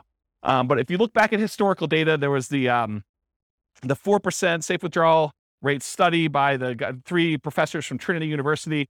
They did a bunch of back testing on historical data with the stock market and bonds, and they came and said that with a very high probability of success, very low probability of failure, that taking 4% of the amount of assets you have invested in stocks and bonds at different ratios, they did a whole table, so you can go look at the report if you want to. I think it's called the Trinity study. But they said that 4% is a relatively reasonable number to use based on historical data. Okay, so the three things, it's passive income from Social Security, pensions, and annuities. That's number one. Any net cash flow from rentals. And number three, your yearly safe withdrawal rate multiplied by the amount you have invested in stocks, bonds, mutual funds, things like that. The sum of all three of those, if the money coming out from your cash flow, your passive income, and that safe withdrawal rate, if that exceeds the amount you need in order to live, then you are technically financially independent mathematically. Does that make sense? So in order to see if somebody qualifies for this, we're going to use any Social Security they have. So if they go late enough where they're old enough then to have Social Security, that will count for us. Okay. And I did a calculation based on their Social Security, and I think I started them at age 21, try to give them a really long runway. with this, okay? Any net cash flow from rentals. So if they're buying rentals in these scenarios, then the cash flow they have from the rentals after all their expenses counts. And then any money that they have in their bank account that's not being used for down payments or whatever, we're using a 4% safe withdrawal rate for that, and that counts as well. So the three of these things will count to determine whether or not they've achieved financial independence, and I'll tell you what month they achieved that minimum target monthly income in retirement to be financially independent. Does that make sense? Did I confuse anyone? All right, cool. All right, so all of these assumptions are changeable if you just copy the scenario to your account. They're married. They're both 21 years old. They've recently graduated from college, and they're working in a technology department of a large healthcare business. Might sound familiar to someone in this room. They have a total of $10,000 saved up. Okay, so they're not starting from zero. They've got 10K. They earn $72,000 a year combined. So $36,000 each. Does anyone have a problem with that number? Do they think it's too low? It's probably low. I'm looking at someone who works in that field. Yeah, it's very low. Okay. So I'm trying to be conservative though, right? Like if I come in here and I use, everyone makes $200,000 a year, people are like, whoa, James, no one makes $200,000 a year. So I get it from either way. So here's how I worked it out though. I said, okay, look, McDonald's is hiring at like $16 an hour for us, right? I mean, I think Qdoba, the burrito place I go to, they have signs on their door. They're hiring like entry level at 15. I was like, 18 seems like a relatively low bar, right? Maybe I'm wrong. Maybe it just seems like crazy, but it doesn't seem that far off. And that's $18 an hour, working 2,000 hours a year, $36,000 a year each is how I got there. Or you could say, look, if they're really as motivated to achieve financial independence as you say they are, then 2,000 hours a year is like part-time work, in my opinion. I mean, there's other people they're going to be offended by that, right? I'm going to get hate mail, I can't work more than $2,000 a year. I mean, 2,000 hours, that's like the first 6 months of the year for me. I mean, I know there's some business owners in here that they're like, yeah, 2,000 hours. Yeah, that's easy, right? But I'm going to get hate mail, I'm sure. But I use 2,000 times $18 an hour to get $36,000 a year for each one. I think that's a reasonable number for a lot of folks. And so I'll try to use these same assumptions across all the different strategies to compare them. So you'll be able to see more of as close to an apples to apples comparison as you can be, knowing that you're comparing different things. Okay. This may be hard for you guys to believe. They're saving $1,000 a month before they buy any houses. Okay. So between the two of them, they're saving $12,000 a year on a $72,000 income. That's pretty aggressive, but they're motivated to achieve financial independence. In fact, I say that they're obsessed about achieving financial independence so they can retire early. They want to fire. They want to find their best path to financial independence together. They're both taking Social Security at age 67. That's what I modeled it at. And Social Security was estimated based on them working until the full age of 67. You guys all know that if you stop working earlier than 67, your amount of benefits actually goes down for Social Security though, right? You guys know that, right? Like if you don't put in enough, then you don't get the whole thing. It goes down. Okay. So I've assumed though, incorrectly, that they've worked till 67. So if they get to the point where Social Security kicked in and it matters to them, that will be a factor. But if it's before that, it really doesn't matter anyway, because they've then achieved financial independence without Social Security. Okay. Any questions on the changeable assumptions? Because you can go in and change these. You're like, hey, look, 72,000 a year is crazy, James. I don't know where you got the number from. Nothing? Okay. This is the worksheet you have, the loan types. I'm just pointing out that when they do the 15% down loan, I'm using 6.75%. That's what I got yesterday when I called my lender as the interest rate for a 15% down loan. And in order to do that, they had to pay 2 points to get that loan. They wouldn't give us a par rate. They wouldn't give us a rate where you didn't have to pay any points. Okay. And if you're doing 20% down at 6.625, there's 2 points for that as well, but there's no PMI. And then if you put 25% down at 6.5%, that's par. There's no points required in order to get that rate, and there's no PMI on that one.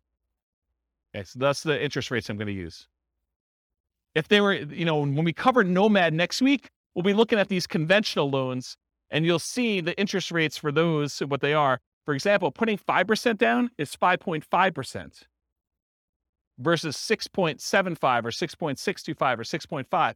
This is why putting only 5% down starts to look attractive, is the interest rate's so much better. We'll cover that. We do Nomad. Any questions on this before I go on next slide? Okay, cool. More changeable assumptions.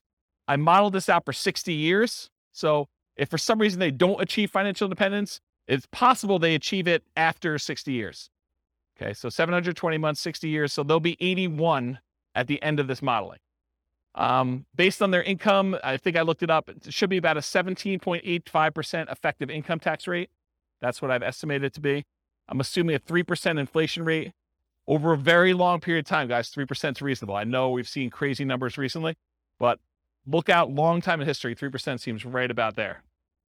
5.5% mortgage interest rate for the owner-occupant, but they're not doing owner-occupant except in some examples here, but they're doing the investor rates, which are listed on your spreadsheet. They have a 4% safe withdrawal rate number. They have $5,000 minimum target monthly income in retirement. So they're trying to get to the point where they have $5,000 a month in passive income from those three sources in order to be considered financially independent. And I do adjust for inflation. So it's $5,000 today, but in the future, it may be $7,000 or $8,000 or $9,000, depending on what time it is. Okay. And why did I pick $5,000 when they're making $6,000 a month? Because they're saving $1,000. So I want them to be at the same level of lifestyle, not at the same income. So they're not saving $1,000 anymore. They're only saving nothing because they've already achieved financial independence. So we're trying to get them to the point where they replace their standard of living, what they're actually living on. And I've also said, hey, look, when do they get to the point where they can live a $10,000 a month lifestyle, which I don't even think I showed you numbers for that today, but I do run that math and show you when they're earning twice as much. Okay. Any questions on these changeable assumptions? You can change all these too. Okay. So for the property, what kind of property are they buying? So here's the assumptions for the property. It's going to be a $375,000 property value, and it goes up at a rate of 3% per year. So it's keeping pace with inflation. It's not going up faster than inflation. It's not going up slower than inflation. It's pretty neutral. We're going to do 3 different down payment scenarios. So I'm going to do a 15% down, a 20% down, a 25% down one, and I'll show you the results from each. With the 15% down, there's PMI. I told you that. 1% of the purchase price in closing costs when they purchase. So they're going to have some fees for getting the loan. In addition to that, for the 15% down and the 20% down loans, there are 2 additional points in order to get the loan. You have to wait. Is that something that's common? What's that? 15% down? There's a 15% down non-owner occupant program. No, but points. Is that common? No, it was unusual because we couldn't get them to quote us something at par rate. So they're saying, look, we're not even going to offer that. If you want to get this rate, you got to pay at least 2 points in order to get it. So it's just a kind of condition of our normal market right now. And you may be able to go to another lender where they'll say, it's not 6.75 or whatever it is. It's 7%, but it's par. They may come back and say that to you.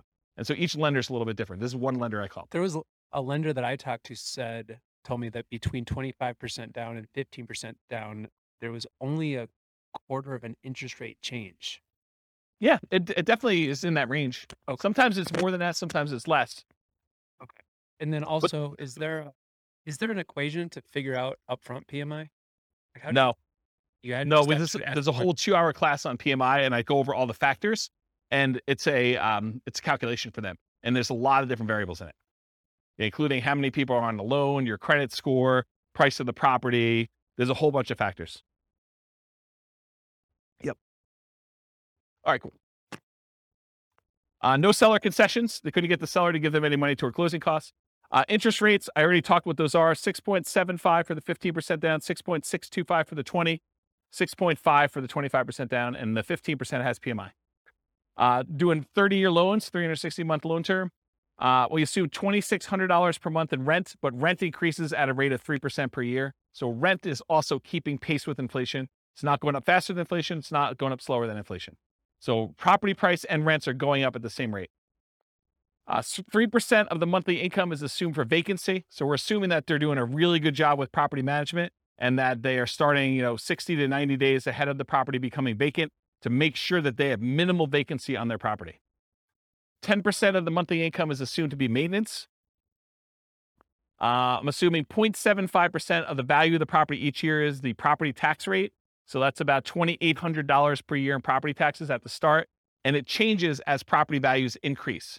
So around here, that number doesn't seem to be that low, or it doesn't seem to be that crazy. In other markets, they're hearing that and they'll be like, yeah, per month is the rate for that. Or they may be like, whoa, that seems really, really high. So Tax rates vary considerably across the country. 0.4, and you can change this. 0.4% of the value of the property each year is the assumed property insurance rate. So based on a $375,000 property value, that's about $1,500 per year in insurance. And again, that changes as property values go up too, because insurance should cost you more as your property value is worth more to continue to insure that property. Because if it burns down, they got to replace it. So this is a residential property, and 15% of the purchase price is considered the value of the land. We use that when we're calculating the depreciation benefit. Any questions on the property assumptions? This is sort of I always feel like I'm like doing a magic trick and I'm showing you, look, there's nothing up my sleeve. Like I'm showing you all my assumptions so that you know exactly what is about to happen. Then when I show it to you, you can't be like, but what's the insurance rate for that? What's the taxes for that? How much income are they making? Because I'm answering it all up front. That way you can't say to me later, but wait a minute. Okay. All right. So I wanted to show you a baseline of, hey, if they didn't do any real estate at all, if they just said, I'm going to invest $1,000, I'm going to save $1,000 a month, and I'm going to invest that in the stock market, I'm going to get 8% return in the stock market, how long does it take me to achieve financial independence if I only invest in stocks? And for this one, it's primarily that 4% safe withdrawal rate times the amount that they have invested in stocks, right? Because that's where the majority of their money is coming from. So in that case, it takes them 482 months, about 40 years. Someone who's saving $1,000 a month, that doesn't seem like it's that wrong, right? I mean, it takes you 40 years to save up for retirement. You're going to be like 61 years old at that time, and you'll have enough to be able to replace your income using a safe withdrawal rate by investing in stocks. Doesn't seem unreasonable. So that's how long it takes. What if they just buy one owner-occupant property where they move in and they live there and they do the rest in stocks? Does that impact things? Turns out it does. They can actually retire, be financially independent at 396 months if they buy one owner-occupant property and invest in stocks otherwise. So considerably faster. What is that, 86 months? What is that? How many years is that? 7 years? Okay. Now at this point, we've kind of taken it back. They have not opted to buy the owner-occupant property anymore. They're only going to buy rentals. They're going to continue to live in a rental themselves, and they're going to buy up to 10 20% down payment rentals. If they buy 10 20% down rentals, they live in a property that they're not buying a property to live in. They're just staying in the property that they're renting in and continue to pay whatever rent increases there are. It takes them 370 months buying 20% down rental properties in order to achieve financial independence this way. If they buy 10, 25% down rental properties, so they're putting more down, they're waiting longer in order to have the down payments, and they're delaying buying the properties, but when they buy them, they have slightly better cash flow because they put more down, they have a little bit better interest rate, they had to pay a little bit less in points, and they put more down, so they're borrowing less, so their monthly payment is lower. So they have the benefits of additional cash flow. That means that they can actually achieve financial independence in 346 months if they do it that way. Just something else to point out too. When you do the 20% down loan, and there's 2 points in order to get that loan, isn't that sort of like a 22% down loan? That's closer to that 25% down than you might have thought, right? Because it's not 20% down now, it's 20% plus 2 points. So it's really a 22% down loan in order to get that loan. Where the 25, you have no points. So it's really 22 compared to 25. So it's closer than you'd think. Right? You have a microphone? I guess it'd be on the amount that you're taking out the loan, 25% on purchase price, but that's right. It's a cost for one of them, and the other one you're actually getting even more benefit by putting more down. Right. So it might be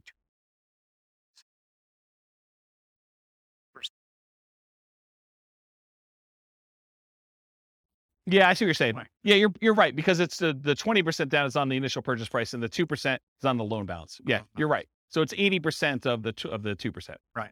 So 1.6. Splitting hairs, but yeah, no, you're right. That's a good point. Okay, note to self: Steve not invited to next meeting. No, he's all good. Okay, cool. So we did that 25% down there. What if they do 15% down? It actually goes up. It matches what they did with the 20% down at 370 months. So it's actually slower for them to do 15% down than it is for them to do 25% down. but it's the same as if they did the 20% down. Okay? To rent or buy. So right now, this couple is living in a place that costs $1,800 a month. Remember, the rent on the property that they're buying is $2,600 a month. So they're living in a lower quality house or getting an amazing deal from somebody. But if they were to buy the property, their expenses would increase quite a bit. In fact, it would go about $600 a month higher in their cost to buy that property. So instead of saving $1,000 a month, if they keep renting where they are, they would only be saving $420 a month when they buy a property to live in. So by buying a property to live in, yeah, they have a little bit higher standard of living, a little bit nicer house that they're living in, but they're also saving considerably less, which is going to impact their speed at which they can acquire properties. So should they rent or buy? Well, what if they own or occupy, buy one property to live in, then they start doing their 20% down payment rentals? Well, if they do that, it takes them 394 months to achieve financial independence. Before, if they didn't own or occupy, they were able to do it with 20% down rentals at 370 months. So it takes them 2 years longer if they decide to own or occupy and live in a little bit nicer property to achieve financial independence. What if they do 25% down? In that case, it takes the same exact amount of time, 394 months. That's if them buying a property to live in and then saving up to do 25% down payments to do that. What is going on at 394 months that they're both the same? We'll come back to that. And then finally, if they do 15% down, it's still 394 months. Why are they all the same? Does anyone know why they're all the same? If you're going to own or occupy a property, but then you're going to buy 20% down, 25% down, or 15% down properties, why are they all the same 394 months to achieve financial independence? It's not that they all get paid off. It's that their owner-occupant property, they bought it not immediately because they didn't have enough for a down payment, so it took them a little while to save, but their owner-occupant property gets paid off at that point. And when you actually have your owner-occupant property paid off, you no longer need $5,000 a month to maintain that same standard of living. You actually are $5,000 a month, whatever that mortgage payment was, less. So your target to be able to achieve financial independence now drops. You no longer have to be able to afford that mortgage payment. You still need taxes and insurance, but not the principal and interest part. So that happens at month 394, because now they no longer have a principal and interest part of their mortgage payment. So the threshold for them to be qualified for financial independence is now lower. So they achieve it. That make sense? Okay. So why are they similar? Paying off your primary residence reduces the amount you need to qualify as financially independent. These are all right around when they pay off their primary mortgage, including the one where they bought one owner-occupant property and they had stocks, because that also lowers the threshold then too. Okay? Any questions on this? Sweet. So changeable short-term rental assumptions. And I talked a little bit about this. Rents are going to be higher, but fees and expenses on rents will be significantly higher as well. Overall, I've assumed that the net after all the additional expenses will be 25% higher. So in this case, instead of $2,600 a month, I'm assuming you're netting $3,150 per month in rent. But I also added some more to maintenance. My thinking was, hey, look, if you've got a property and you've got a lot of turnover and people are living there and actively being in there, you're probably having a little bit more wear on a property than having a tenant living there for a year and having just regular turnover, or a year or more. Okay. So I assume that maintenance went from 10%, which is $260 a month, because it's 10% of the $2,600, bless you, or 20% of the $3,150, which is $630 per month. So now this has increased quite a bit. And so when you have both a 25% increase, but then this is increased by whatever that is, almost $400, it means a very modest increase in cash flow. So here's cash flow at year 10. When you had it with the short-term rentals, you're doing about $220. I'm sorry, you're doing $467 a month with a short-term rental and $220 a month if you were just doing the long-term rental. So you're still doing more cash flow, but it's not quite as significant as you might have thought. And I may be completely underplaying this, where you may say, but James, I'm really doing twice as much in rent, and my maintenance is closer to 20%, or maybe it's 25 or whatever it is, but doing twice as much in rent, my number is going to be much, much better. Yeah, that's why all these assumptions are changeable. Go load it up and change the assumption and rerun it and see what your number is. But based on this, I wanted to show you what the impact of achieving financial independence is, even with just this modest increase. Okay? So now doing the short-term rental with 20% down, they achieve financial independence in month 298. It's significantly shorter than all the other options we've considered so far. So getting that extra rent matters. And then 25% down, it's 285 months, which is even shorter. And putting 15% down, it actually is the same as if you bought 20% down rentals. Okay. So it does increase it. The best one is doing 25% down for short-term rentals. And then what if you own or occupy and then do short-term rentals? Those are all right here. Buy one owner occupant, then short-term rental, 20%, 25 and 15%. So it bumps it back up to 346 months for the 20%, 334 months for the 25% down, and 345 months for the 15% down. So it's sort of what you'd expect. Any questions on that? That's it. I will stick around for questions. I got applause, right? Any questions on any of that? Overwhelming? Microphone? See? Yeah, I don't know how many people will care about this question or the answer to it. It was sort of related to PMI. Do lenders care the source of your down payment? For example, if you're actually using HELOCs, not cash, is a lender going to care ahead of time, what the interest rate on your HELOC is? Are they going to try to pre-compute, these monthly payments on your HELOCs? Or are they just going to say, oh, 25% is 25%. I don't care if it's cash or, whatever. Yeah. So that's a really good question. I'll answer a couple parts of it and then tell you definitely talk to your lender to find out. Okay. And if you're concerned that you don't want to, muddy the waters with the lender you're actually using, call a different lender and get a generic answer to the question and then call your lender to verify. But here's how I would think about this. I think the lender is going to definitely take into account the payment you would have on your HELOC to qualify you from a debt to income perspective. So that will definitely be a factor for qualifying for a loan.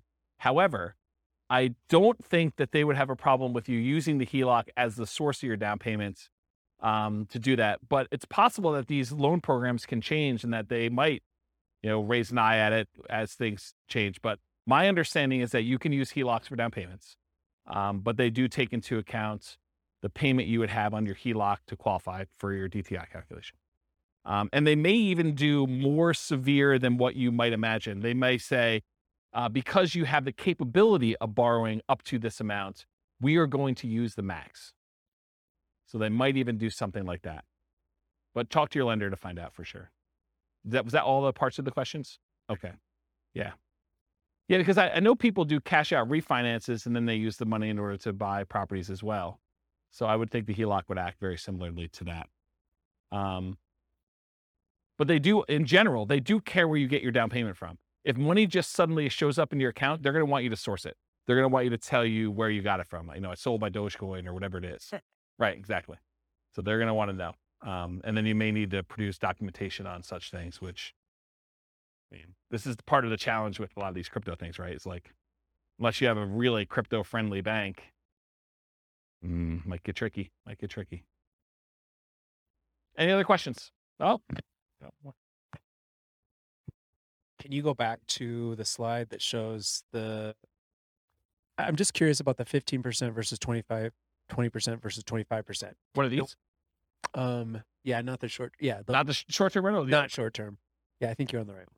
I think these are the non-short-term rental. I'm just curious. Oh, these are the owner-occupant ones. Oh, they have both of them on there. But yeah. So what are the variables that you think make a difference between the 15, the 20, and the 25? Like, why are these the same or why are these different? Why is the 25% better than the 15? Is that two reasons? PMI? Yeah, well, PMI, I think it's going to be a factor, but it's really the two reasons I talked about. The interest rate's much better on the 25%. You're going from, what's it on the sheet? Is it 6.75? 6.75 versus 6.5, right? Correct. Yeah, so that's one reason. So that compounds over this time period, whatever it is, and multiple properties. So like it cascades. You're not just talking about one property with that 25% difference. You're talking about 10 properties eventually with that difference later on. And so it cascades, it gets worse and worse and worse, or better and better and better, depending on which way you're looking at it. So the interest rate is the difference. And when you do 15% down, you're borrowing more. And so your cash flow is much worse than if you put 25% down because you're borrowing less. You're putting more down. The amount you're borrowing is also down, and the interest rate is better. And so that does make a huge difference in cash flow.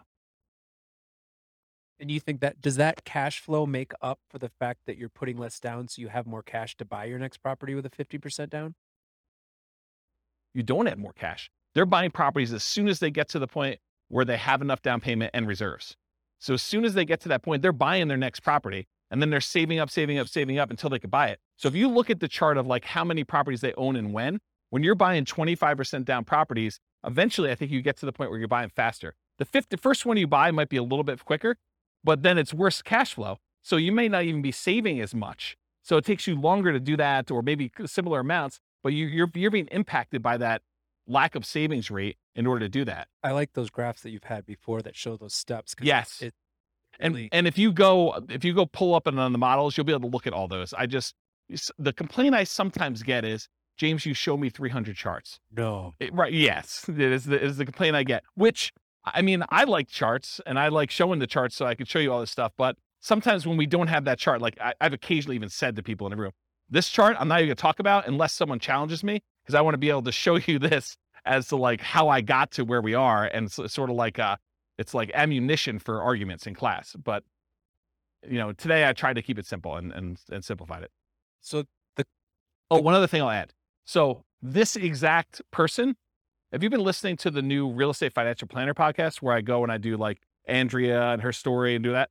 Well, I'm doing this person through a large number of different scenarios. I'm going to take this storyline. And so I'll do individual episodes on each one of these scenarios. And so you'll be able to see a lot more detail too that way. It's using these interest rates all the way through? Yep. Okay. Yeah. I'm going to try to do like one story arc where we don't change anything. But then in the advanced versions of it, I'm using variable interest rates and variable appreciation rates and variable rent appreciation rates and variable inflation rates. And one more variable thing, but there's like 5 things that are variable to show you and then I'm going to run it 1,000 times to show you what the range of expectations are. They may be financially independent anywhere between month 274, where it's 1 time out of 1,000, all the way up to month 495. I'm just making up these numbers. And that's 1 time out of 1,000. And the majority of them are in this range of here to here.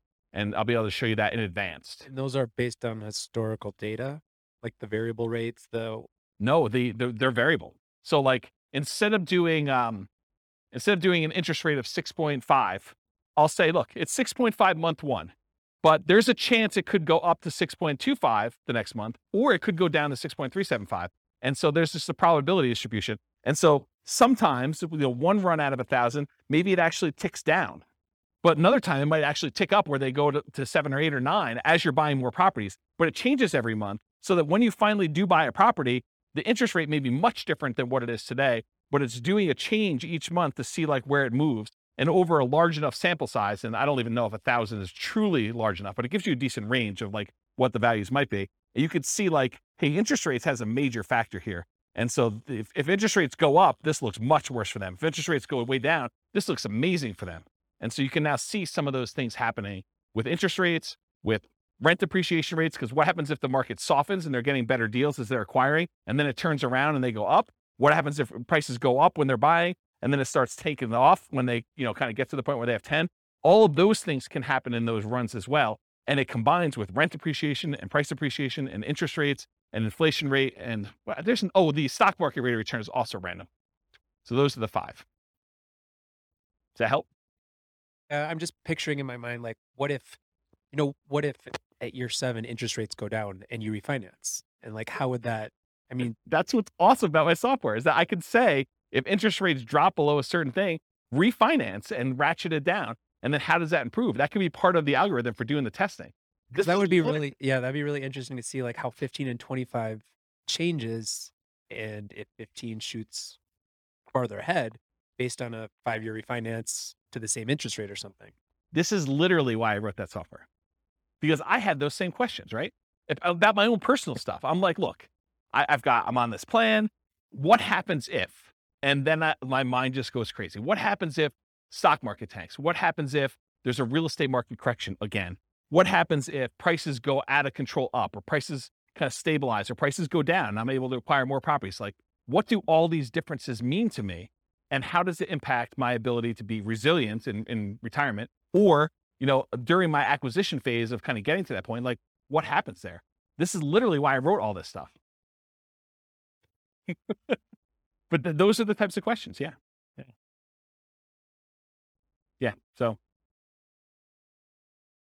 that's it. Okay, cool. That's it. All I got for you guys. Thanks for sticking around for questions. That's all I got for you.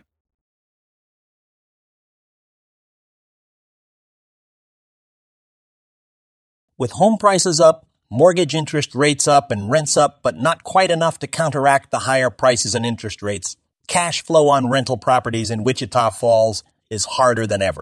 Book a call with the Real Estate Financial Planner to apply our proprietary 88 strategies to improve cash flow on your rentals. See the show notes for a link to schedule your call and improve your cash flow today. If you're a real estate agent, lender, or professional in Wichita Falls that wants to help our real estate investor listeners, consider reaching out to learn about collaboration opportunities with this podcast. We'd love to add more value to our listeners by having you assist our investors buy, sell, and finance their real estate investments. See the show notes to schedule a call to discuss collaboration opportunities